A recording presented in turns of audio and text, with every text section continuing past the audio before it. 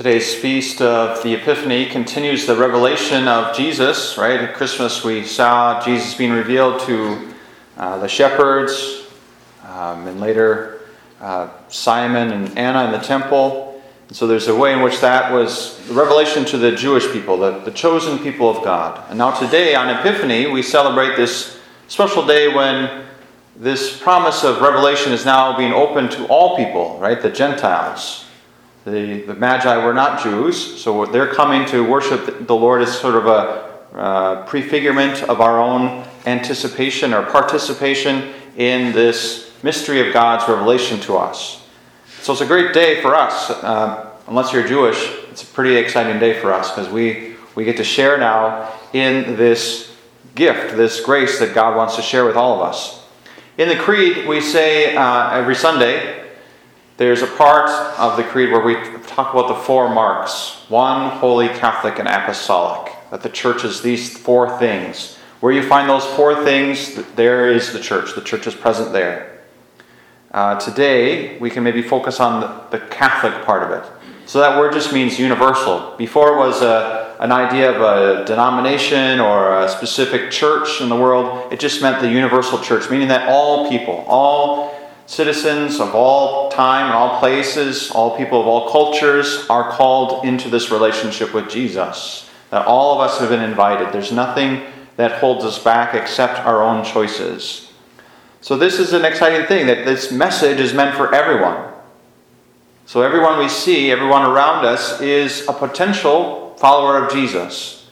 And whether they know it or not, whether we know it or not, there's that invitation, that possibility that they are called and will respond. Now, if we have a feeling that someone doesn't belong, we see somebody say, "Well, I'm not sure about you. You don't seem to fit the bill," right? We might have that feeling from time to time, or maybe we look at ourselves and we say, "I don't really match up to what it seems to be a follower of Jesus." Well, we can know that that's not true, right? Jesus calls everyone, that there's nothing that keeps us out from being a part of the church, being a part of the body of Christ.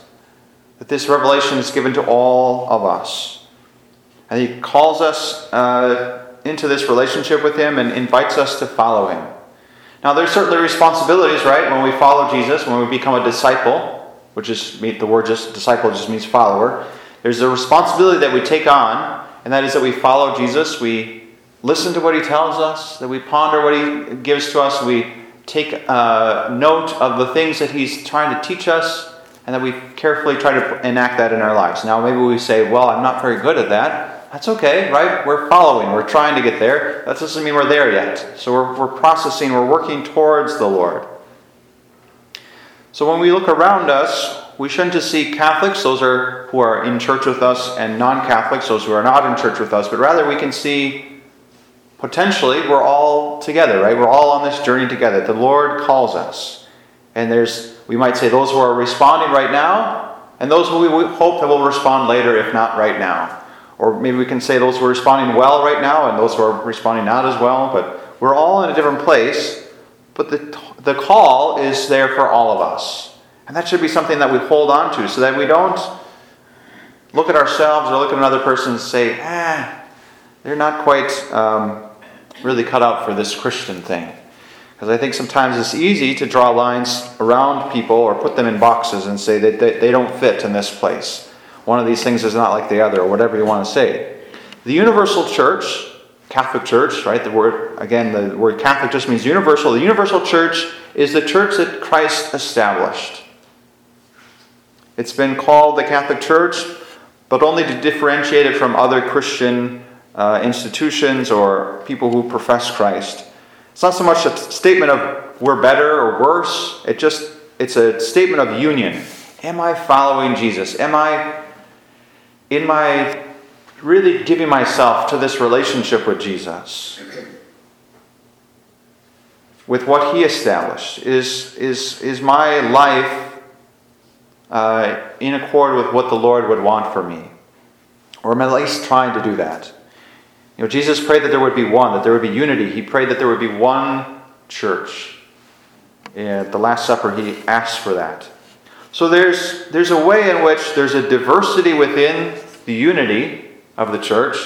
So we're not all called to be uniform, but unified. So there's a way in which there's a great diversity in the church. When you look at the church around the world, again, all the different cultures, all the different kinds of Catholics, different ways of living the Catholic faith, but the faith is available to all people at all places, all times, across all cultures. So you don't have to be a certain level of economic capability or health or status or born into some kind of ritual. We're all invited into this. And again, that diversity is a good thing, but that there's a unity in what we believe, how we celebrate the sacraments, how we worship, the doctrines that we hold. All of these things are united around Christ and what He gives to us, what He has taught us in the church. Now there are things, right, when we see around us that there's not unity around these things, when we recognize that in the church and ourselves, that requires us to have patience, that the Lord is working on this, right? He's working in His church. He has revealed Himself to His church and will continue to do so. And that we pray that we would be one. In our day, there are many expressions of Christianity. There are also many sorts of ways people profess to be Catholic.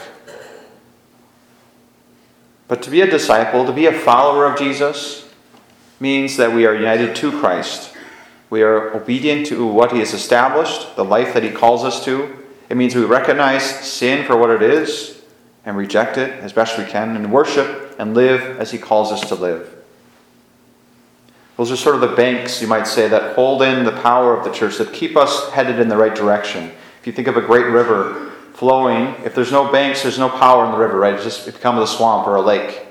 But if the banks are there to hold in that channel and push the water along, then there becomes this great power that's present in the water.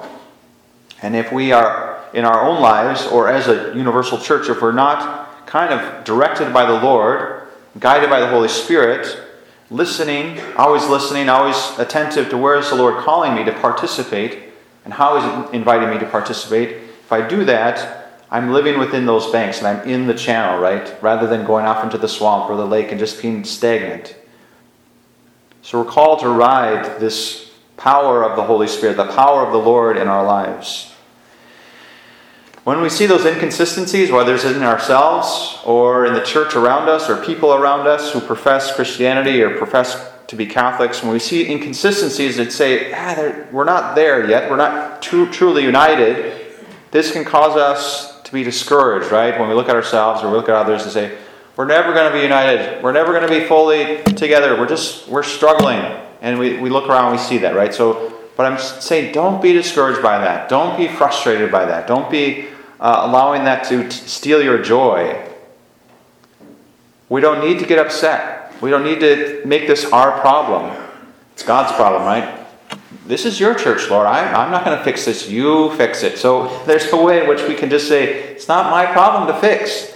I just have to do my part in my own life to follow the Lord and allow the Lord to take care of the rest.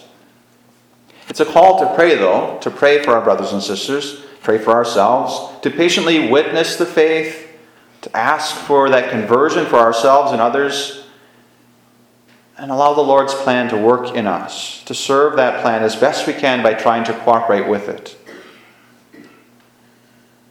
It reminds me a little bit of, if you have a boat, you can either paddle or you can put up the sail.